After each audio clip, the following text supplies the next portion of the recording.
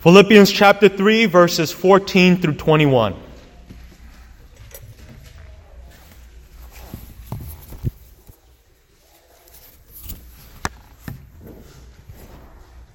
I press on toward the goal for the prize of the upward call of God in Christ Jesus. Let those of us who are mature think this way. And if in anything you think otherwise, God will reveal that also to you. Only let us hold true to what we have attained. Brothers, join in imitating me and keep your eyes on those who walk according to the example you have in us. For many, of whom I have often told you, and now tell you even with tears, walk as enemies of the cross of Christ. Their end is destruction, their God is their belly, and their glory is in their shame, with minds set on earthly things. But our citizenship is in heaven, and from it we await a Savior, the Lord Jesus Christ, who will transform our lowly body to be like His glorious body, by the power that enables Him even to subject all things to Himself. Amen. Now, to be honest with you, there is something quite thrilling to preach the first sermon on New Year's, on the first Sunday of the new year. And like the rest of you, I share both an anticipation and an expectation of greater things to come this year. But yet, at the same time, I was writing this message, and I realized it is sobering to note that every generation in the past probably thought that their new year was going to be the best and brightest ever. And who can fault them? Such optimism is necessary in life. But turn back the clock exactly 100 years. I wonder what Americans were thinking on the first Sunday of the year 1919. And you might ask, why 1919? What's so significant about 1919? Well, it wasn't even a full 2 months earlier that the war to end all wars, World War I, had just ended. An estimated 40 million people had died during that war. And it remains one of the bloodiest conflicts in human history. In fact, starting in 1919 and beyond, people referred to World War I as the Great War. Unsurprisingly, New Year of 1919 brought much pessimism along with the relief caused by the end of the war. At the turn of the century, Americans had a great deal of optimism. After World War I, much of it was shattered. William Butler Yeats famously sounded a warning in his famous poem, The Second Coming. Yeats wrote, listen to this, "Turning and turning in the widening gyre, the falcon cannot hear the falconer. Things fall apart, the center cannot hold. Mere anarchy is loosed upon the world, the blood-dimmed tide is loosed, and everywhere the ceremony of innocence is drowned. The best lack all conviction, while the worst are full of passionate intensity." I think that captures what was in the heart of many Americans in the year 1919. Butler's artistic dismay turned to be prophetic when exactly just 20 years later, a war that was nearly twice as bloody engulfed the world. And in 1939, the world stage saw the likes of Hitler, Mussolini, Stalin, and Hirohito. And the blood-dimmed tide was once again loosed upon the nations. And while writing this message, I quietly thank God that the year is 2019 and not 1919, not 1939. Can you imagine what New Year's must have felt like in those years? Yet simultaneously, we should not be naive enough to think that we are too advanced, too educated, and too benevolent for such wars to ever break out again. Wars, if I may remind you, wars are not the products of uneducated men. Rather, wars are the result of a fallen humanity in need of a Savior. Scripture says, in fact, that until Christ returns, until the King of Kings comes back to rule, peace on earth and goodwill to men will always be evasive, ephemeral, not lasting. We know that even in our personal relationships, we could be on good terms with somebody one moment and the next there is bitter animosity. There will continue to be wars and rumors of wars. I hate to say that, but it's true. And in fact, Scripture tells us that we are moving closer and closer to Armageddon, the final war, the war that will indeed end all wars. Until then, we have seasons of war, seasons of peace. Empires rise, empires fall. How then should the Christian approach this new year? Should we have anxiety and worry? Surely, when we turn on the evening news, we see much cause for alarm, don't we? There are talks of military uprisings, differing opinions on troop withdrawals, stories of powerful nations threatening trade wars, interest rates rising, stock markets volatile. Add to that the calamities of daily life, and you have the recipe for a personal nervous breakdown. Well, the main point of this morning's sermon, the first sermon of 2019 here at this chapel, is quite straightforward. Here it is. Christians who consistently live with a forward-looking reality of heaven gain the peace of God. Christians who consistently live with a forward-looking reality of heaven gain the peace of God.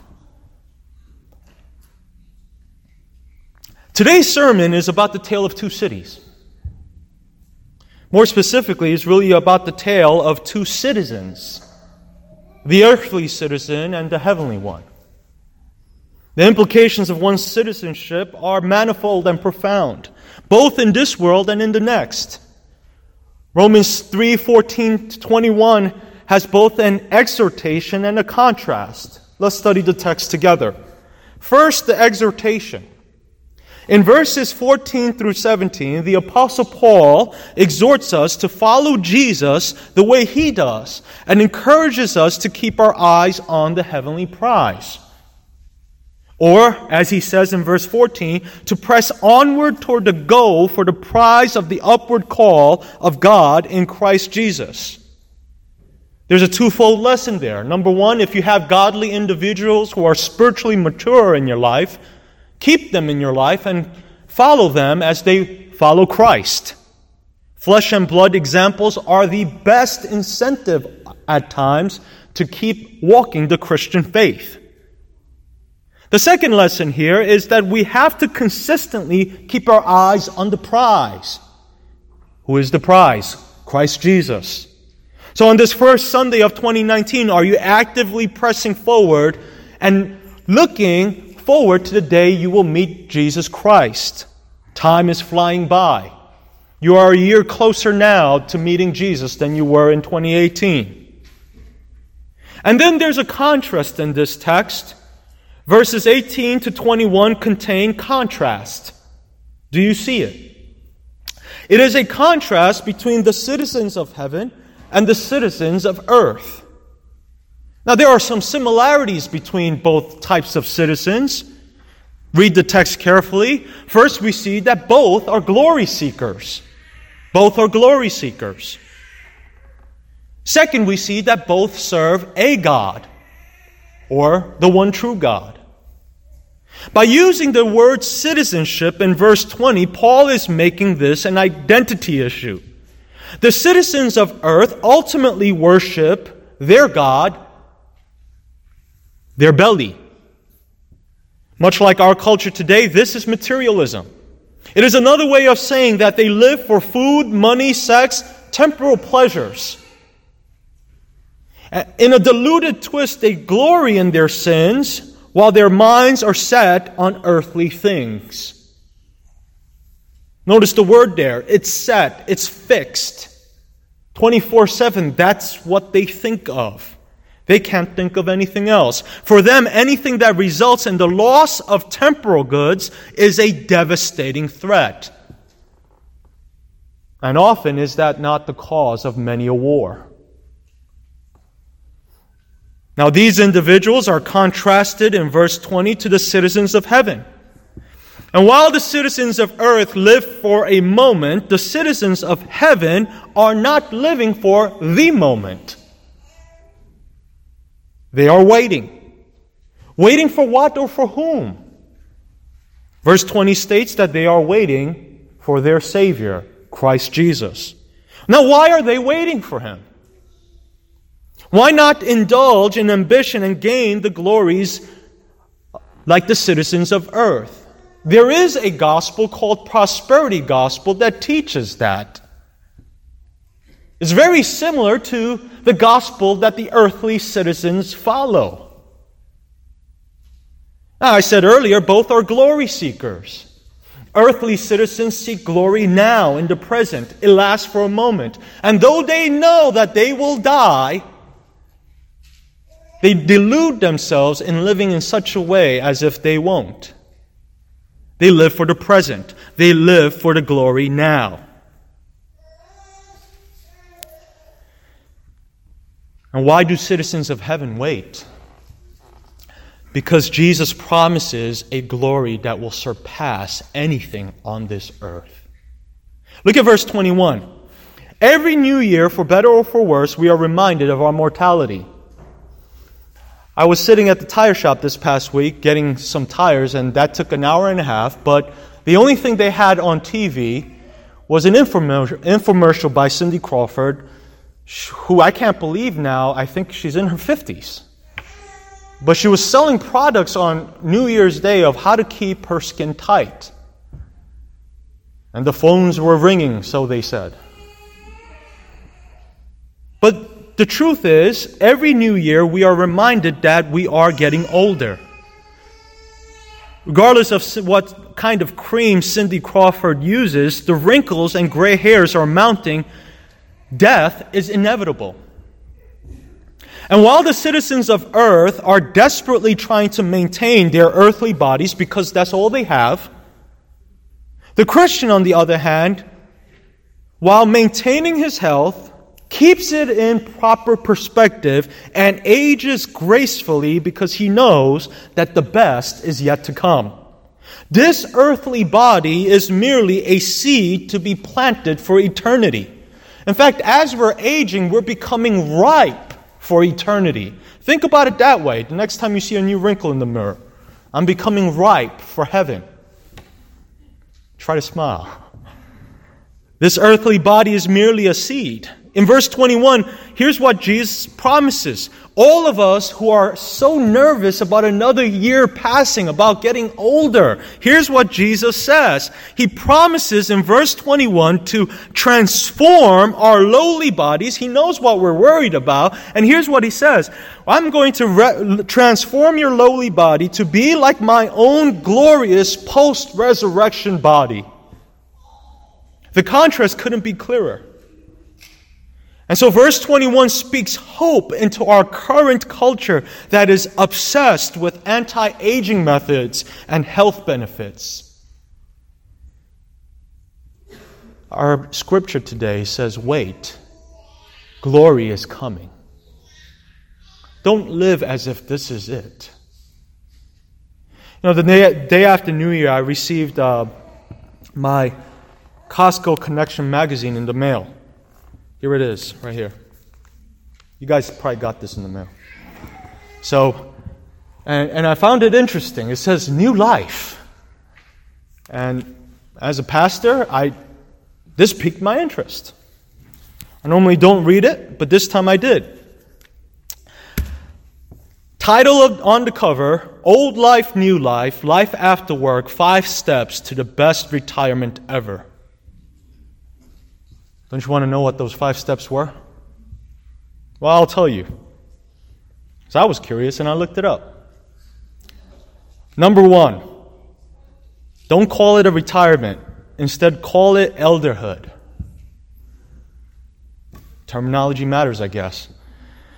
So he writes, childhood prepares us for adulthood, so logically, according to the author, adulthood prepares us for elderhood.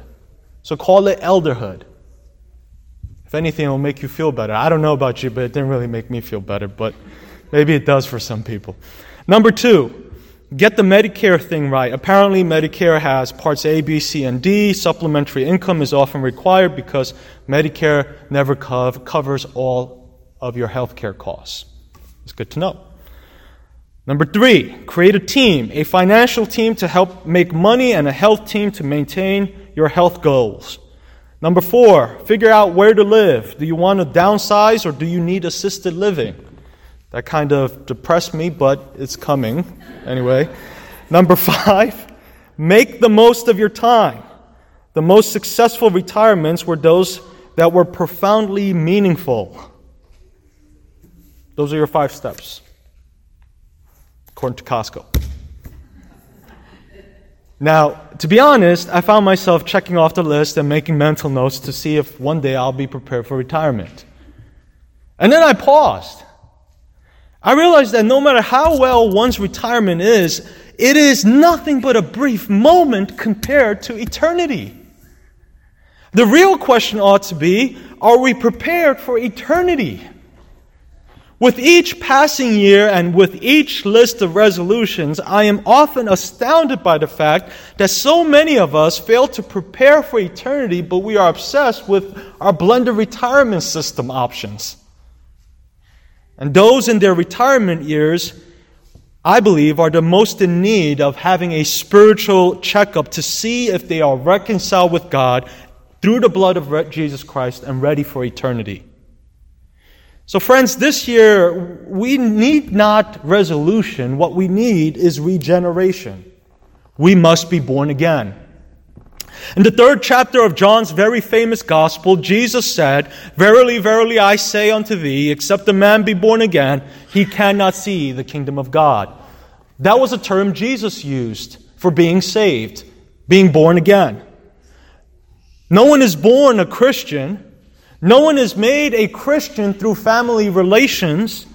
There is only one way to be born again, and that is through believing in the gospel of Jesus Christ. Listen closely to the gospel. The Christian gospel declares that there is a holy God who loves you, but He is also a God of justice. And as such, He must condemn sinners, punish sinners in the fires of hell. And that's bad news for us because every single one of us, myself included, we are sinners deserving the wrath of God in hell. And that's where we're headed when we die. But the good news, the great news is that God so loved the world, He gave His one and only begotten Son, that whoever believes in Him will not perish, but have eternal life. If you repent and believe in Jesus as your Lord God and Savior, you have eternal life. And that's the Christian gospel. And eternal life begins the moment you believe. In fact, Jesus said the moment you believe, that's when you're regenerated. That's when you're born again. And that's when this stuff becomes secondary, because the best is yet to come after retirement. Now, the gospel has not changed for 2,000 years. And some of you have noticed, you've come up to me and told me about it. After sharing the gospel, every single sermon in 2018, whenever I preach, some of you might be tired of me preaching the gospel every week from the pulpit. But I would say I would be amiss if I didn't preach the gospel. I have no other message worth preaching. It is God's only means of salvation. And today, on the first Sunday of 2019, I am here to tell you it is the only means to a truly meaningful year. Now let's zero in on verse 19. To sum things up, the key difference between the heavenly citizen and the earthly citizen is a difference in mindsets. A difference in mindsets. Verse 19 says that the one who lacks heavenly citizenship has a mind that is set on earthly things. There is no kingdom-mindedness to anything they do. They don't think about life after death. On the other hand, the heavenly citizen lives each year with their minds set on heaven. As a result, they make massive impact with their earthly lives. It guides every single decision they make, especially the decision with regard to what to do with the most precious resource you have, otherwise known as time. Time is the only resource you can never reallocate. Author C.S. Lewis once said this: if you read history, you will find that the Christians who did most for the present world were precisely those who thought most of the next. It is since Christians have largely ceased to think of the other world that they have become so ineffective in this. Now, I know there are a boatload of New Year resolutions made by Christians that are simply temporary ones. Even the ever-popular resolution to go to the gym is a temporary one, as bodies inevitably break down and time irreversibly causes everything to sag. So this year, I challenge you to live with your mind set on Jesus. Make impact in this world because your mind is set on the next. Make it a goal to lead at least one person to Christ. If you didn't lead anyone to Christ in 2018, pray to God, God, use me this year to lead someone to Christ. What a privilege that will be. Perhaps you could have a Bible study regularly with somebody this year. This will be the year where you actually become a fisher of men, a disciple maker for Christ, making impact. Remember, with each passing year, the kingdom of heaven draws closer. I guess what I'm trying to say is treasure your heavenly citizenship. Treasure it. I was watching a documentary on illegal immigration, and I'm not here to tell you either way, but I'm simply here to say that I left watching that documentary treasuring my citizenship. And then I thought to myself, how much more my heavenly citizenship? Heavenly citizenship. It was purchased by the blood of Jesus. Its legal demands were met by His crucifixion and resurrection. Jesus did not skirt the legal demands. And once you die, there is no amnesty, no middle ground, no alternate way to citizenship. There's only heaven and hell, no purgatory, and thus nothing could be more important than helping others properly and legally obtain citizenship. It's big. And it's the reason why I preach the gospel here every single Sunday. Because there's only one path to citizenship, and His name is Jesus. Amen? And you know, it's real easy to forget the value of one's heavenly citizenship while living on earth. Kind of like how we take our citizenship for granted. Until we cross the border and we look at them and we realize, wow. It's easy to get caught up in the busyness of life and forget about heaven. It's easy and tempting to think that unbelievers don't really need an eternal citizenship. And finally, I would say it's easy for us, citizens of heaven, to live on earth as if we don't belong in heaven. The year was 410 AD. The glorious city of Rome. The eternal city is what they called it. The glorious city of Rome. The city no one even dared imagine would ever fall, was being sacked by the Vandals. Both Christians and unbelievers were filled with anxiety at the world events surrounding them. For unbelievers, everything they lived for was vanishing before their very eyes. Witnessing his flock in need of guidance, Augustine, the bishop of the city of Hippo, took to writing and wrote one of the most important works in Western civilization.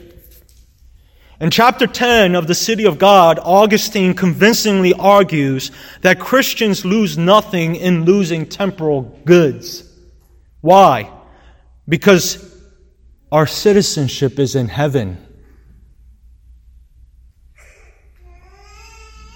Additionally, he makes the valid point that only the heavenly-minded Christian is able to have a meaningful life on earth.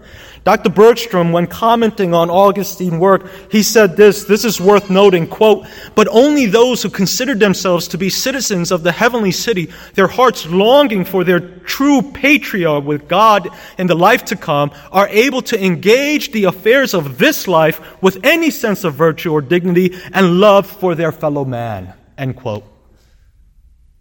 That's powerful, and it's true. Going back to Costco magazine, I have to admit they got one thing right. Well, the Medicare thing is right too, but they did get point number 5 right. Point number 5 was on the money. The most successful retirements are those that are most profoundly meaningful. It's those in retirements where individuals, instead of splurging on themselves with a new car, a more exotic vacation, all of those things that the world tells you to live for, when those individuals rise to the occasion and give up their retirement years for others. Mark Chimsky, in his book, 65 Things You Could Do When You Retire, Chimsky put together a collection of 65 essays from a diverse range of contributors, ranging from former President Jimmy Carter, senior Olympics gold medal winner Ruth Heydrich, good compilation. And at the end of his work, the editor discovered one common theme.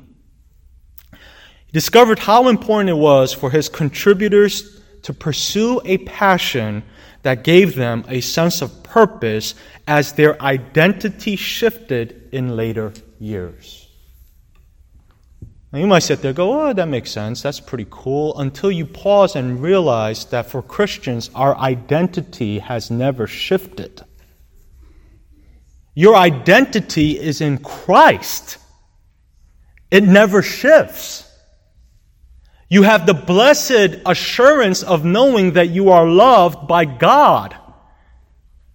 And so that's why, friends, you don't have to wait till your retirement years to begin doing meaningful work for Jesus Christ. 2019, right here, right now, is a fresh new year. Verse 20 of today's text is clear. You are right now a citizen in King Jesus' kingdom. So I urge you today, remember that, treasure that, and live as if that was true. Amen? Let's pray. Father, we thank you for your word today.